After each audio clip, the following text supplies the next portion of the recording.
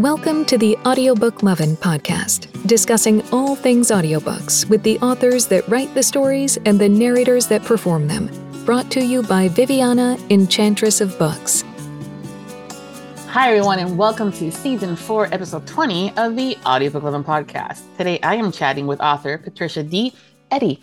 Welcome to the podcast, Patricia. How are you doing today? Thank you. I am very good. How are you? I'm excited to be chatting with you and getting to know you and your books better. I am very excited about this too. Perfect. Why don't we start by having you tell us a little bit about yourself, how long you've been writing, and how you got started? Well, I have been writing pretty much my entire life. One of my first memories is actually sitting at the kitchen counter at my parents' house on a typewriter and typing out, one page short stories that were probably horrible, but still that was what I did for fun.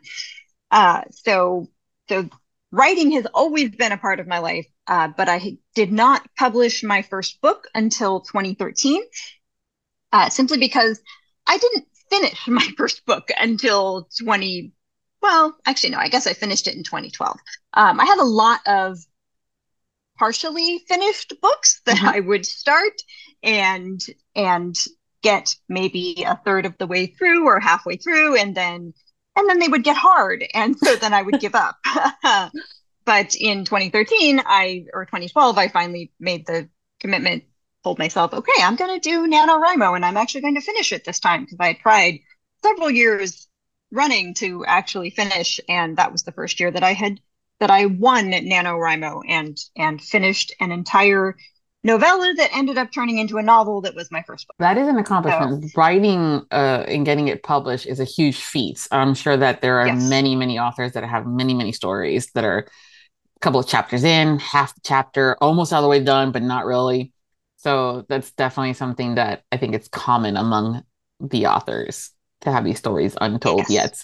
So, but it helps when you're like trying to figure out what to do. You can always grab one of those old ones, dust it off, add some, new juju to make it all work out, and boom, it works, right? Yep. I am definitely one of the books that I did not finish from, I don't know, maybe 2006 timeframe. I really, really do want to go back and actually turn that into a novel one of these days, because I loved those characters, and I did not do them justice because I did not know enough about plotting at that point or character development. But now that I do, they need another shot. So at some point in the next couple of years, I'm going to go back to them. That's great. It's amazing how you're able to hone the skills and learn as you continue to write and as the years progress, and then you're able to like, hey, honey, come here. It's so perfect. Yep. So your tagline says beautifully broken romance. And in your bio, it says that you write romance for the beautifully broken. Tell us what you mean by that.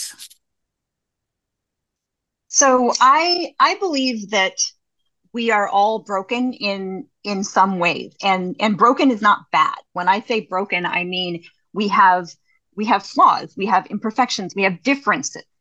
So beautifully broken to me is just people, and everyone has different things about themselves that maybe they would like to change. Maybe they wouldn't like to change, but they just know that these are things that are different from their brother or their sister or their best friend or their parent or their child, whatever. I liken it to, I tell this story in my newsletter, that some of the most beautiful things in the world, like mosaics and stained glass, are broken, and that you have to break an eggshell to make an omelet. You have to break a glow stick to make it turn on. And so being broken is not, in my mind, anything negative. It is us experiencing life and going through life and having the good things happen, but also the bad things happen, and those bad things and the good things, they make you into who you are. And so when I say I write characters or I write romance for the beautifully broken, what I really mean is that I write romance for real people, for people with real problems and real flaws and real challenges in their lives who still find their happily ever after. And that looks different for everybody, which is one of your themes as well. So that's fantastic. Yeah, I think sometimes when we hear the word broken, we automatically go to that negative space of something being not correct. And at the end of the day, even in nature, nothing is symmetrical. Nothing is perfect. There's always something that makes it unique. Exactly. And the things that we go through are, some leave scars physically, mentally, emotionally. But those, it provides us with who we are today because of those things. So I just wanted to make sure that I was like, okay, it's usually not something that's used in romance, the whole like broken. So I'm like, oh, okay, we're going to talk about this.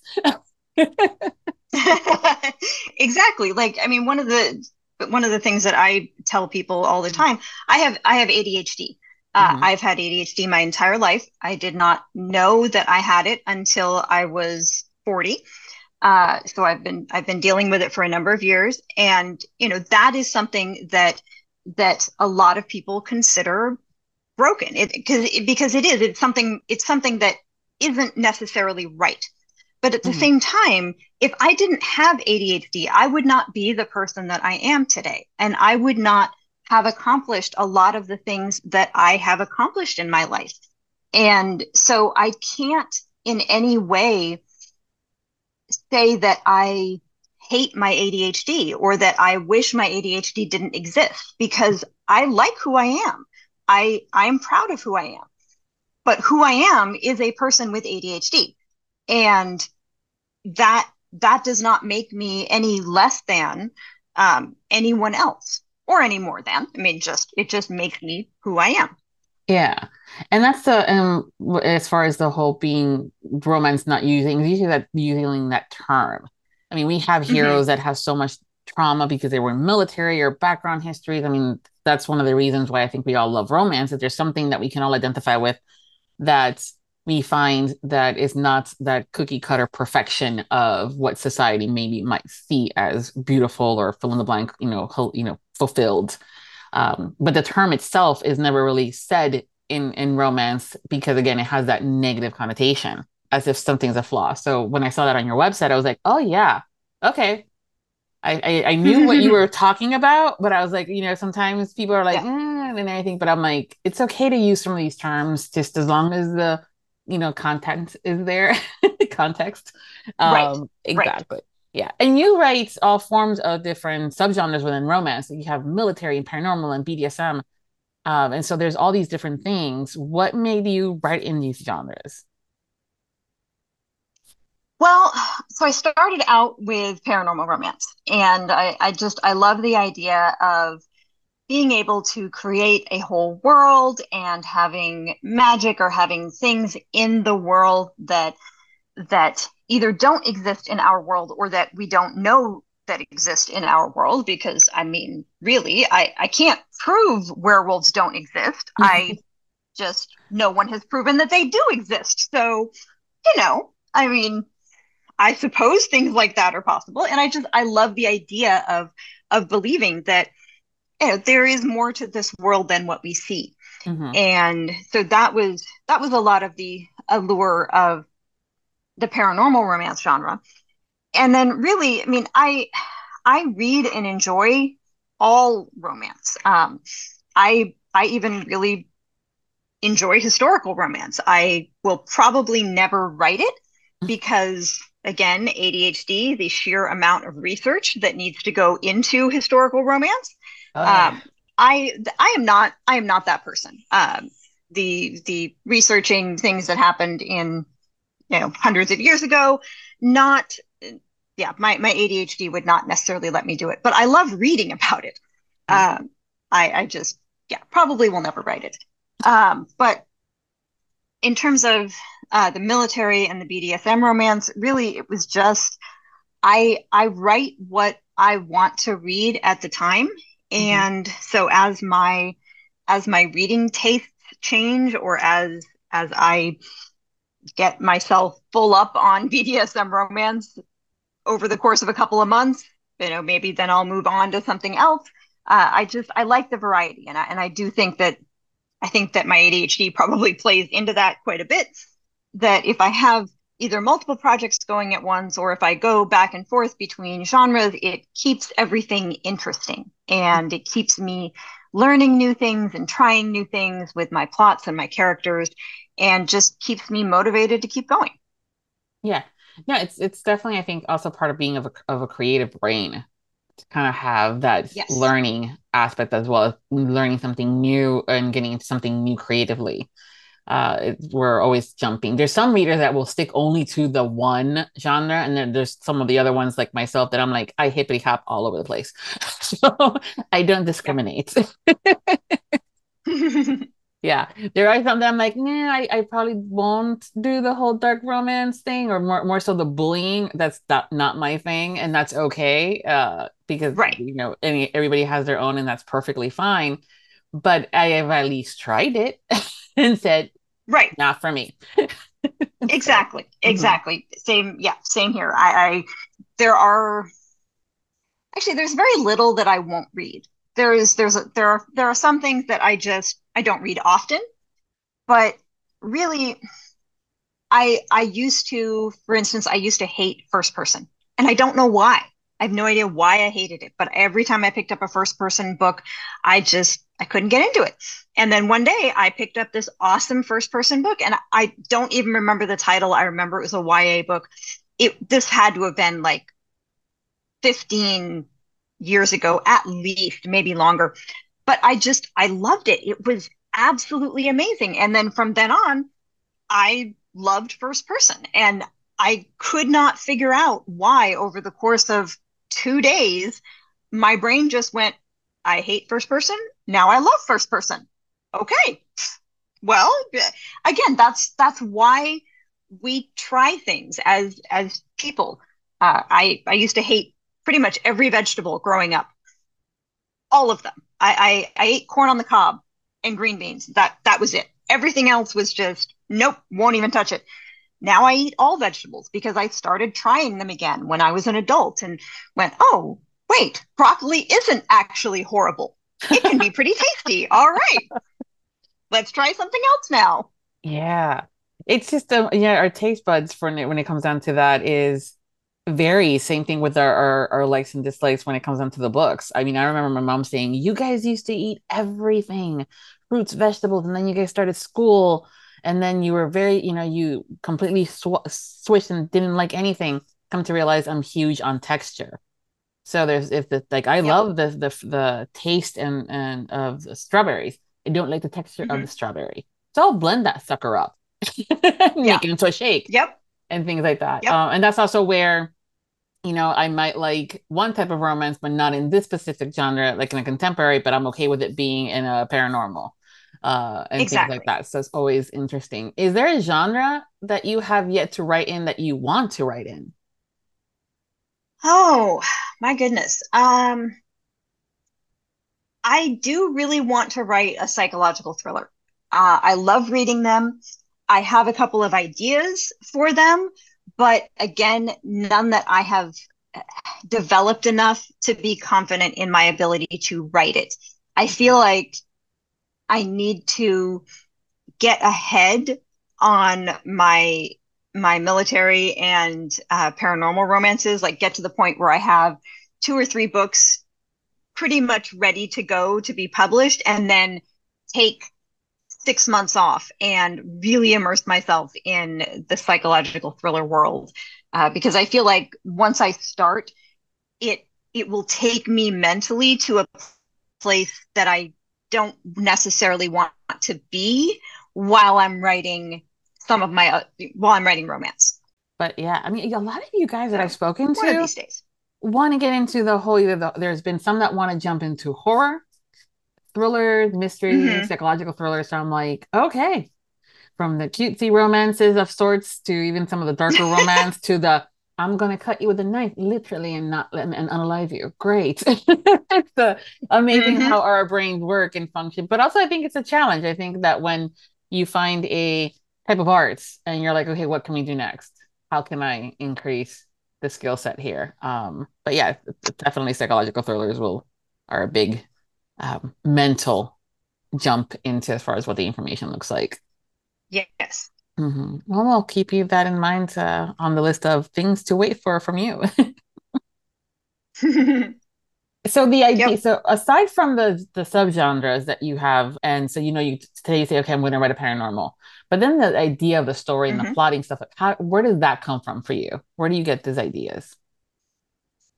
A lot of times I wake up with them. So I will dream a scene or a character, or just daydream a character or a couple of lines of dialogue. And from there, I can generally figure out who they are and what their story is.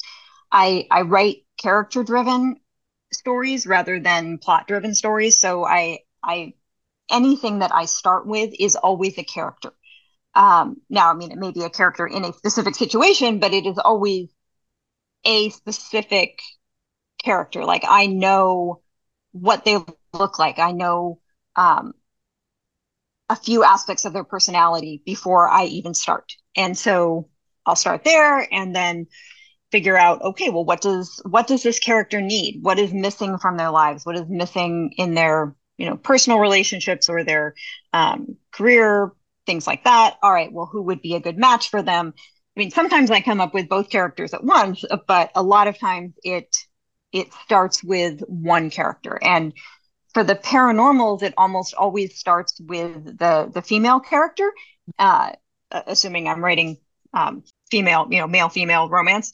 And for the military romances, it almost always starts with the male character. I'm not really sure why the difference, but that's actually something I don't know that I realized until just now. But yeah, that's how it always starts. Yeah. Then I have to go afterwards. You're gonna have to think about, is there a reason? But sometimes it's just, Yeah. What we think, or what we envision what one would be the other, so. Right. So once you have the stories, and the characters kind of plotted out and things like that, there's these different types of scenes, the where they meet, the moment that there's an argument, the sexy stuff in between. What's your favorite scene to write? I love the meet cute. And, however that plays out, I mean, it does not necessarily have to be cute, but that I absolutely love writing the meet cutes. And in fact, I have like 4 or 5 meet cutes in my head right now for books that I have no idea what the plots of the books are, but I know exactly how the characters meet. So I very really important. Enjoy. Yeah, I enjoy coming up with different ways that characters can meet as opposed to just, bumping into somebody at the coffee shop. I mean, yes, that happens. And I have had that happen several times, but just, I like the different ones, the very odd ones that you wouldn't necessarily expect. Okay.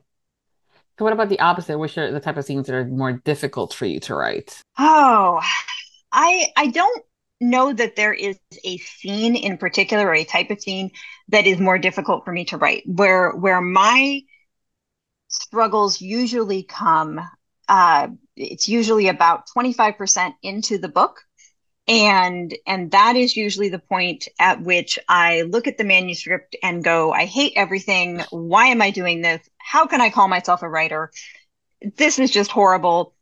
And usually what happens at that point is I just need to take a step back, reread, like I'll start from the very, very beginning and I'll do an edit pass on the first 25%. And that will help me figure out, oh, wait, I had them do this in chapter 2. That really is not what they should be doing. If I have them do this other thing, then that just smooths everything else out.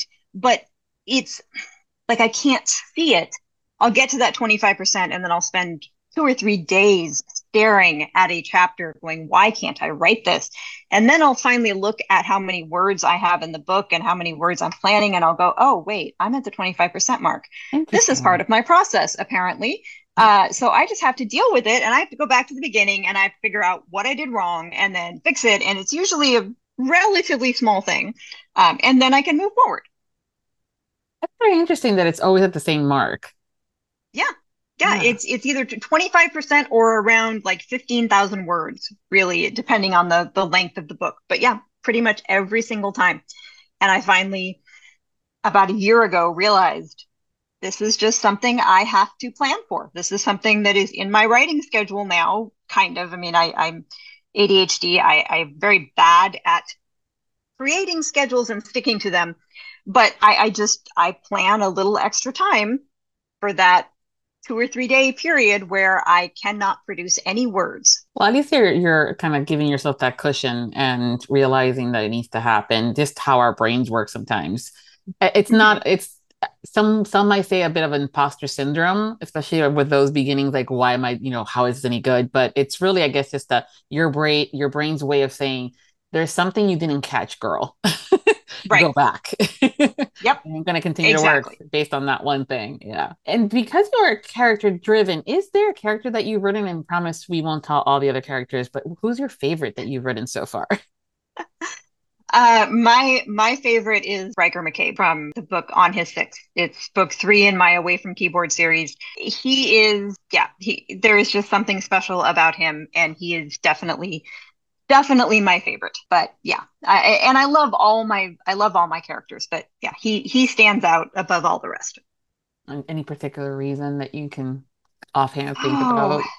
He was probably the most damaged character I have ever written. So to really get into everything that makes him who he is, it was an amazing experience for me. And I really I feel like he is real. To me, he is real because I have been working with him for so long. The series that he's in, they're interconnected standalones. So, all the past characters come back here and there depending on the book. And so he's been in so many books, and he has had a hand in so many of the couples that I have worked with, whose stories I've told. And so with every book that he's in, he just sort of cements that top spot for me even more. Yeah, I'm curious now to check him out and figure out, what is it about you, sir? He is also generally my reader's favorite. Oh, okay. Yeah, I can see that. I think when an author has a favorite story or they're really excited about what they're writing, the readers can kind of tell, and they are like, oh, okay. And they get a little bit extra excited about what's coming or picking up that book and reading it. Yeah. What made you decide to have your titles in audio? I love audio. I have always loved audio. I've listened to audiobooks for years. And I feel I'm very passionate about accessibility. Again, I have ADHD, but I have a couple other physical and mental issues that mean I occasionally need accommodations. And I have done work for my day job. I work in technology for my day job.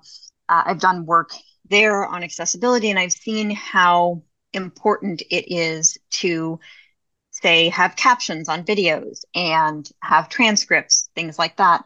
And how much of a difference it can make in people's lives. And I know that I have a fairly decent listenership who are blind and low vision, or who simply do not have the time to read because they are, parents, or they have multiple jobs, or they have very long commutes that don't let them actually physically hold a book and read. And so audio is very important to them. And because of that, it's also very important to me. And I just know from listening to books in the past how absolutely immersive and how much more emotional impact a book can have on you when it's read by the right people in the right way and performed in the right way. And I love having that experience myself, listening to the books when I proof them. And I love that my listeners can have that experience too.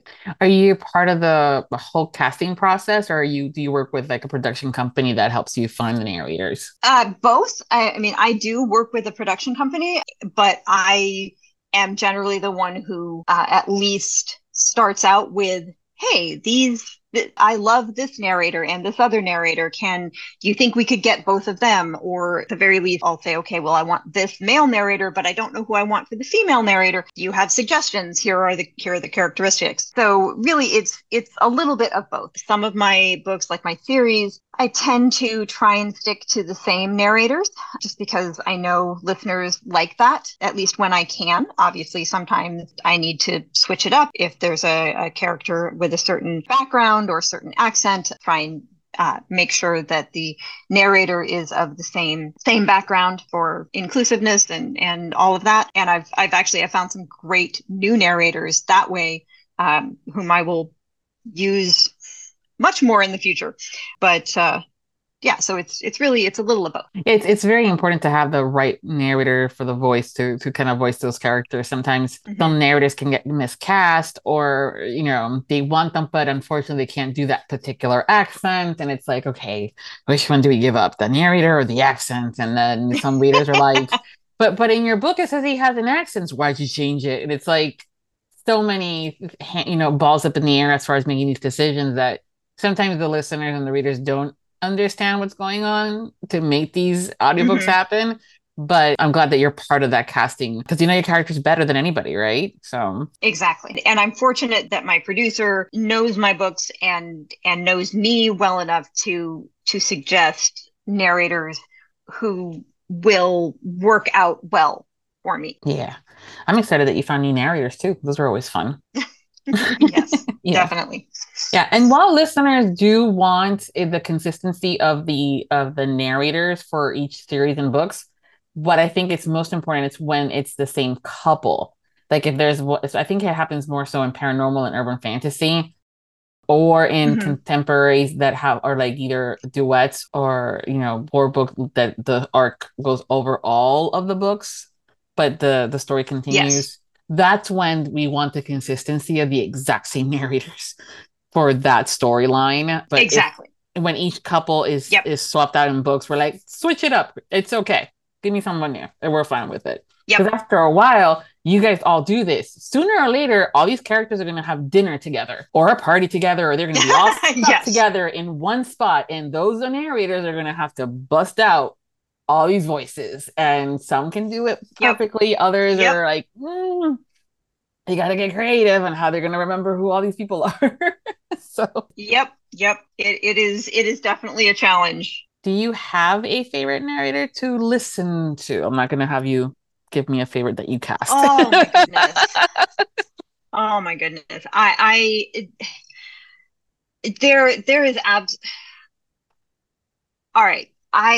Yes, I actually do. I was going to say that there's no way that I could pick, but I actually do, because she is just that good at making every single one of her performances completely different. And that is Maxine Mitchell. She is amazing. She has narrated one book for me. I am desperately trying to write another book that she can narrate, because I loved her performance when she narrated for me. But everything that I have listened to from her has just been amazing. And again, every book, some narrators, and there's nothing wrong with this either. Some narrators sound very much the same on just about every book that they do. I mean, obviously they have nuances for the characters, but there are voices. And I will use somebody who's not a narrator as an example. Pretty much everyone knows what Ryan Reynolds sounds like. Yes. We just know, whether or not you are a fan of Ryan Reynolds, if you hear his voice, you pretty much know that's Ryan Reynolds. And in every movie that he has been in, and I mean, I happen to love Ryan Reynolds. I love just about everything that I've seen him in. But he does sound the same in just about every single movie. And there's nothing wrong with that. But Maxine's books, the ones that I have listened to, and I think I've listened to about 10 of them. I tend to listen to nonfiction more than I listen to fiction. I tend to read fiction, but there are a few authors whose books I will almost always listen to, because they always pick the greatest narrators, and it's just such a immersive experience. But yeah, every single one of Maxine's narrations I find something new to like about it and something different that I didn't notice in her work before. And so that would be why she is my favorite. Yeah. Now she's very, very good. And I understand that sounding different for the books and the stories that you're going, wait, is that Mhm. Maxine? Oh yeah, that is Yeah. Yeah. Maxine. Okay. Yeah. He does Yep. have that ability to do that. Do you find Yes. yourself now that you have all these audiobooks that you know that the next set of books and as you're writing that these are going to potential that will end up being in audio that you write a little different now, knowing that it's going to come into audio, or has that not changed at all for you? I don't necessarily write differently, but I definitely edit differently. Once I started putting my books into audio and and listening to them as they came back and realizing, I started realizing, oh wait, I don't need so many dialogue tags because this is going into audio. Or I got very good at listening for repeated sounds, not necessarily repeated words, but words that sound the same, because that doesn't always make for the best audio experience. So my editing process definitely changed.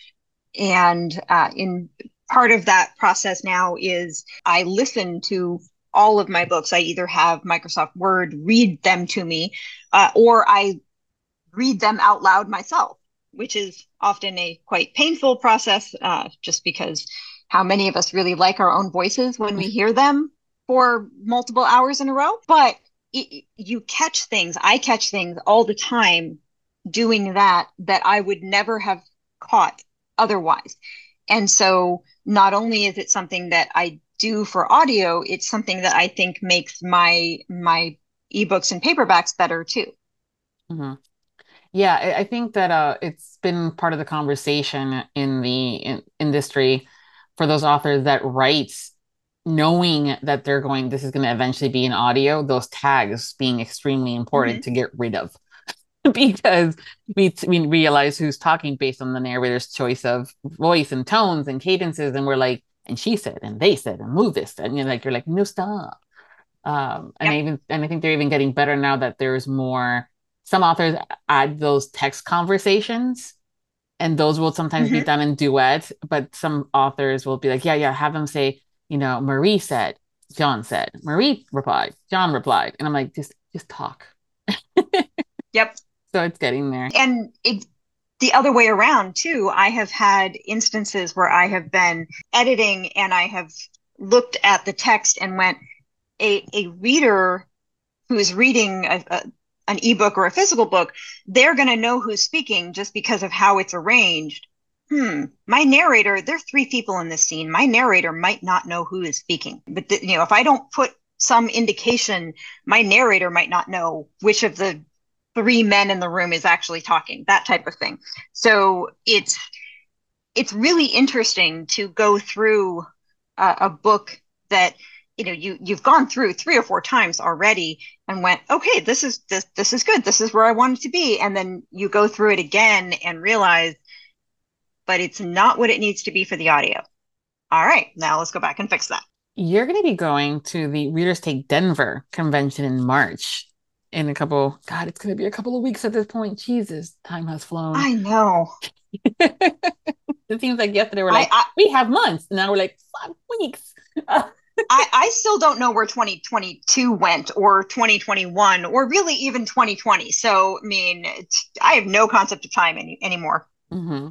Yeah, I know. It's the fast paced and definitely one of those things where you're going, oh, okay. So now I got to start planning and figuring out, timing and arranging things and meetups and things like that, and who you get to buying the books and getting the stuff pre-ordered. All that fun adulting stuff that they don't tell you about. I know. Yeah. So are you excited about going and meeting and hanging out with readers and other peers of yours? Oh, absolutely. I cannot. Signings are my favorite thing to do, really. And I love talking to readers, and I love talking to new readers and being able to find out what they like and what they're reading, and to see the other authors that they are going to see. I am just as much of a fangirl of other authors as readers are of of authors themselves. Really, you can't. Well, I mean, okay, I shouldn't say you can't, because I'm sure there are people who do this, but most authors are readers first. I'm certain there are some authors who barely read at all, but most authors are voracious readers, and so we have our favorites too. We have people that we go to see at signings. One of my favorite things to do is, if there's a lull, is just to leave my table in the hands of my incredibly capable assistant and run off and fangirl at an author myself and go get a book signed myself. So yeah, I cannot wait to go to Denver at the end of March. That's fantastic. I love it when I see authors fangirling over other authors and just completely dropping that whole like, oh, I'm also the writer and oh my God. And no, but you're like, that's who that is. So who are you looking forward to? Who are you thinking you're going to be fangirling over at Denver? Oh my goodness. I it's been so long since I even looked at like who else is going. So I am, for one thing, I'm definitely going to be fangirling over Maxine Mitchell because she is going to be there. Yes. So let's just get that out of the way, right? Good. I was hoping you were like, that's right, she is going, because I was like, if I had to tell her, she's gonna freak out. Good. Yes. So definitely her. So I'm looking at the list now. Let's see. I love Harley Stone. She actually lives in my state, and so I get to see her every once in a while. Anyway, but I absolutely love her. Let's see. Who else am I going to be fangirling over? I love Gwen, and I am hoping I'm not going to munge her last name, but McNamee. I love her books. Her books are like candy. I will devour her books. Let's see. Oh, Pam Goodwin. Pam Goodwin was she was one of the authors that I read first, not necessarily first, but in like one of the authors that I could say I am a super fan. Like I had read all of her books up to a certain point, and then I started reading other things, and like I just caught up buying like her last 3 or 4 releases because I had gotten behind. But I was always on top of every single one of her releases for several years, and so definitely her. So those are probably, those would be my top 3 or 4. But really, like, there are so many authors coming. Like, I love Vanessa Vale. Tonya Burrows is a friend, and I love her books. Let's see, scrolling through the list. I love Sophie Stern. Let's see. Serena Ackroyd. Before I started writing, I was a book reviewer for a couple of different sites, and I reviewed a bunch of her early books, and I loved them so much. So yeah, definitely her. I'm very happy I will get to finally actually meet her in person. Mm-hmm. Yeah, see, the other reason for me asking is now listeners will know if you're not at your table, more or less will you be. Yes. Yep. Go check out those authors. I'm probably hanging around one of them. waiting to talk to them and hopefully get something signed. Yeah, that's great. But really, I mean, oh my God, there are so many the lineup is fantastic on this list. Yeah, I mean, when we say star-studded, it's like full. I mean, like I don't even know what I'm going to do as far as the timing and everything. I'm just kind of glad that I know most of you guys in one way or the other. And I'm going to be like, I'll talk to you later. We'll get drinks. Yep, exactly. Yeah, well, that's one of the that's one of the things I'm really excited about for this signing is just how many chances there are. Like, the schedule is just awesome. There are tons of chances to like step aside and like have those conversations. And I'm a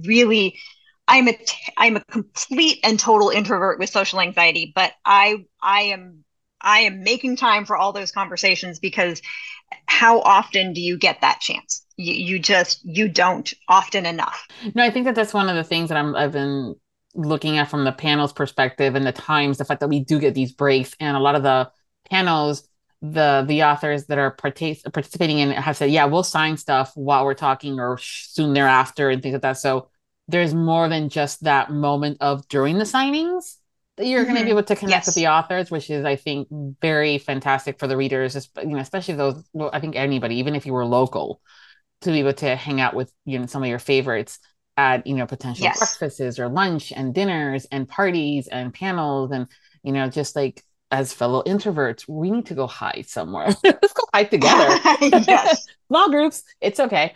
It doesn't count, so that's fantastic. Yeah, I'm looking forward to meeting you at Denver. So this will be fun. So when you're not working and writing and going to these lovely conventions, what do you do for fun? Oh, well, I don't actually leave my house that often, especially just, pandemic and all of that. But in terms of fun, well, I have three cats, so there's a lot of fun happening there, or a lot of chaos happening there. Either way. Yes. I am teaching myself how to draw, which is not quite fun yet, because I am not very good at it, but I do enjoy it. And I'm starting to finally be able to produce things that actually look like what I intended them to look like, which is sort of exciting. Not people yet. I can't really do people. I'm still working on those techniques, but I can draw a wreath. I can draw books. So I'm starting to be able to see some progress there. I love walking, just getting outside and walking, reading. I used to cook a lot. My husband has actually taken over just about all of the cooking, which is awesome because it leaves me more time to write. Yep. But I do still enjoy every once in a while, especially baking. I do enjoy baking. What's your favorite dish to bake? Reading. I'm part Italian, and so my favorite thing to make is sauce from scratch and then lasagna with the sauce. Okay, yeah, that's definitely a true Italian. You don't buy the canned sauce; you got to make it yourself. So, yeah, and there is no recipe. Like there is no recipe to be followed. It is all instinct and a little bit of this, a little bit of that. Yeah. See, as the girl that needs to, at least more so for baking, I think, than anything else. Because savory is different. But when baking, when I was trying to get some of those recipes from my grandmother and she's just, Alyssa, I would have to grab that hand of hers, dump it into a mixing bowl, and then measure it out. Because I'm like, there's no way I'm going to be able to learn this recipe for myself to be able to make it myself for and future, generations if I don't know that it's supposed to be a cup. So thanks, Grandma. Exactly. Yeah. When I was cooking, when I was cooking a lot, what I always said is that cooking is an art, baking is a science. Because it is. Baking requires precise measurements and leavening agents and all of different chemical reactions, whereas cooking, for the most part, is savory, is much more forgiving. Yeah, you can always bring something a little bit back by adding or removing some things. So that's true. Right. One of the things I love to do with our guests and to get to know them better is to play the game of Two Truths and a Lie, where you tell us three things about yourself and we had to figure out which one's the lie. And I always say that I say we because listeners are playing along, or so I hope. So if you're ready to tell us your three things, what would they be? Yes. All right. So the first one is there are two left-handed people in my family, and both of them are named Patricia. The second one, in college, I spent one summer driving tractor trailers. And number three, I once gave an interview on NPR about non-alcoholic cocktails. This is where you guys all get creative. You could have done that interview, but not at NPR. It could have been somewhere else. You could have two Very Patricias, true. but they're not left-handed. Exactly. Yeah, it didn't have to be in college. It could have been high school. Who knows? This is also where it's always interesting to see how good of a liar you all are. Uh, but let's see. I want to say polished tractor is the lie. Do you want me to tell you if you're right? Yeah. That is the lie. I did Ah, not drive tractor trailers in college. all right. Was it in high school or at all? No, I've actually never driven a tractor trailer. My goodness. So you So just just threw that in there like, nope, never done this, gonna do it. actually, you can thank my husband for that because I was sitting here before the interview going, "Oh my God, I need a lie. I need a lie. What am I gonna do for a lie? I am a writer. I could not come up with one single lie. So he came up with that one. I mean, you could have been in the military, you could have been a BDSM dominatrix, you were a dragon in your past life. Of all the things you write, correct? I wanted something that was sort of believable. I mean, Mhm. I did spend a summer sort of close to someone who was driving tractor trailers. Yeah, see? But yeah. Okay. So you do have two individuals in your family that are left-handed and are named Patricia. Wow. Exactly. Mhm. I do not know why my mother and father did this, but I have a cousin named Patricia, and she's maybe 10 years older than I am, 12 Mhm. years.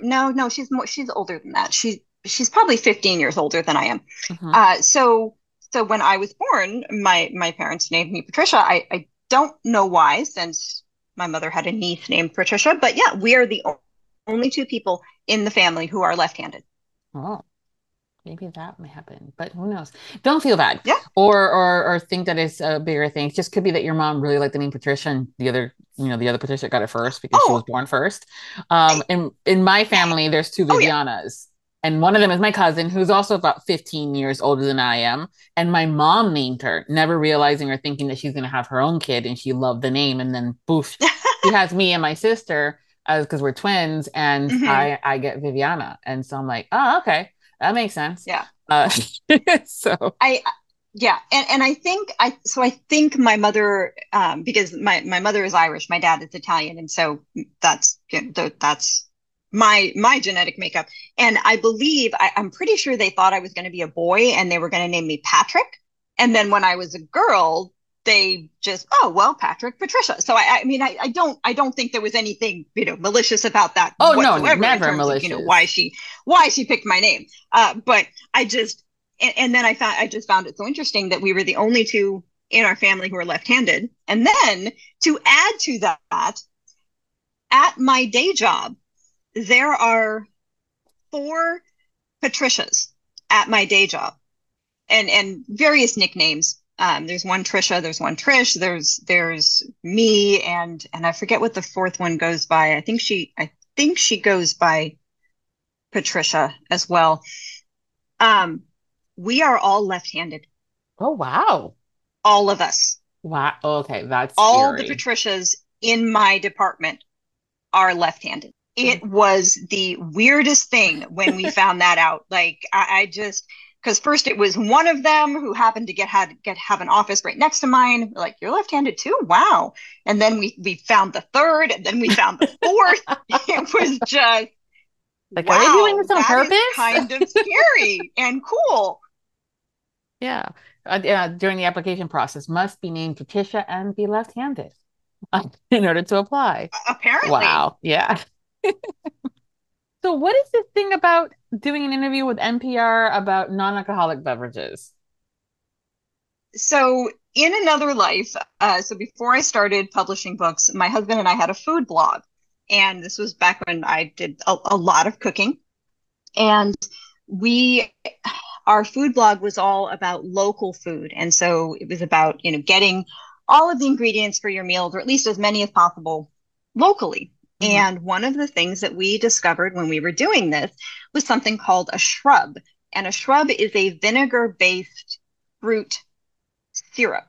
And you can take these vinegar-based fruit syrups, and you can mix them with like sparkling water to create mocktails. And you can do all sorts of different cool flavors, like you can do blueberry thyme or strawberry rosemary. Like you can combine fruits and herbs. You can do tomato-based shrubs and make like a non-alcoholic Bloody Mary, that type of thing. And so we blogged about this, and this was, I mean, shrubs are common now. You can find them on a lot of menus, a lot of restaurant menus, but they were not common when we started writing about them. And someone from NPR reached out, our local NPR affiliate, and wanted to talk about shrubs. And so I went down to the local station and spent a very lovely hour chatting with them about where shrubs came from and several different recipes and why we did what we did on our blog and why we were devoted to local food. And it was a wonderful time. Sounds like fun. Yeah. A lot of people sometimes don't realize how some of those mocktails are created. Aside from food coloring, sometimes that needs to happen, but it's interesting. I have to look that up, see if I can find that article, see and learn more about the shrubs.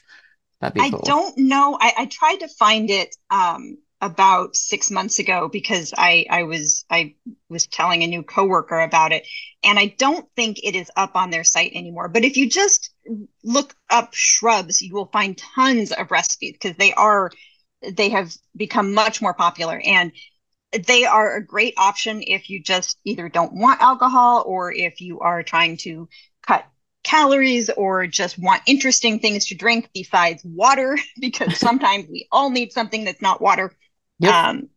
Yeah. And so we still make them on a regular basis, even though we are no longer doing the food blog. Okay. Yeah, definitely have to look that up. So before we go, can you tell us about what you're currently working on and what's coming up next for you? Sure. I am right now working on book 11 of my Away from Keyboard series, which is Trusting His Instincts. And this is, it is romantic suspense, former military romantic suspense. This one is featuring a female or a woman who is a retired Air Force, and very, very set in her ways, very strict, everything has to be exactly the way that I plan it, and I cannot deal with plans that do not work out. And so she's a very interesting woman to write about. And so I'm very much looking forward to her story. I'm not quite to the 25% mark yet, so it's still going a little slow, but I am through the meet cute, and I absolutely love the meet cute between Raylan and Nash. Nash builds furniture, so that's always a fun thing to research and to envision and to describe men working with their hands and producing something that is, I love doing things like that. And then after that, I am not 100% positive what I'm going to do, because I have 2 new series ideas. Actually, no, I have 3 new series ideas that I want to write. 2 of which I already have covers for and titles and characters. So I'm going to pick one of them. Okay. And I don't know which one yet. They are all romantic suspense. One of them is BDSM. So I will definitely be working on that series in 2023, whether or not it's the book after this or, 2 or 3 books later. I am not 100% positive yet. But I tend to, again, ADHD, I tend to start at least 2 books at a time. After I finish a book, I'll take a few days off, and then I'll start like 2 different books. And after 3 or 4 days, one of them will call to me, and I will pick that one to then work on alone. It helps sometimes to have 2 to start with, to go, okay, well, which characters actually want to talk to me and which characters are still being standoffish and doing their own thing, because they do that. Yes. A lot. Oh boy. And that does not work for you. No. I have tried to sit some of them down and go, listen, you told me you wanted a book. This is what is involved in you getting a book. So come on. But I do actually have full-on conversations in my head with characters. And so, they sometimes talk back, sometimes not. Yeah, a lot of authors say that they have those characters that pop up out of nowhere sometimes, or like the one that you were saying, once the story is annoying the shit out of you while you're writing everybody else's story, but when it comes down time to their own, all of a sudden they become very quiet. And you're going, really? Yes. Early fucker. Okay. Now is the time you decide to be shy. No. Gotta love it when they do that. Yep. Well, we'll definitely be keeping, following your social medias and things like that to figure out to learn which one you decide to comes up next afterwards and ensure that these characters are speaking to you. Well, thank you so much, Patricia, for taking the time to hang out with me today. It's been a pleasure. Thank you. This was absolutely wonderful.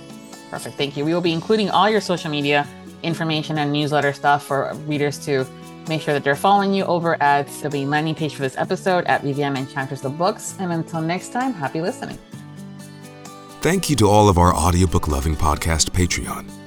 Special thanks to Nixley Zenner, Carol Liebner, Brittany Robinette Leiter, Don Darch, Michelle Bastard, Brandy Schmidt, April Branson.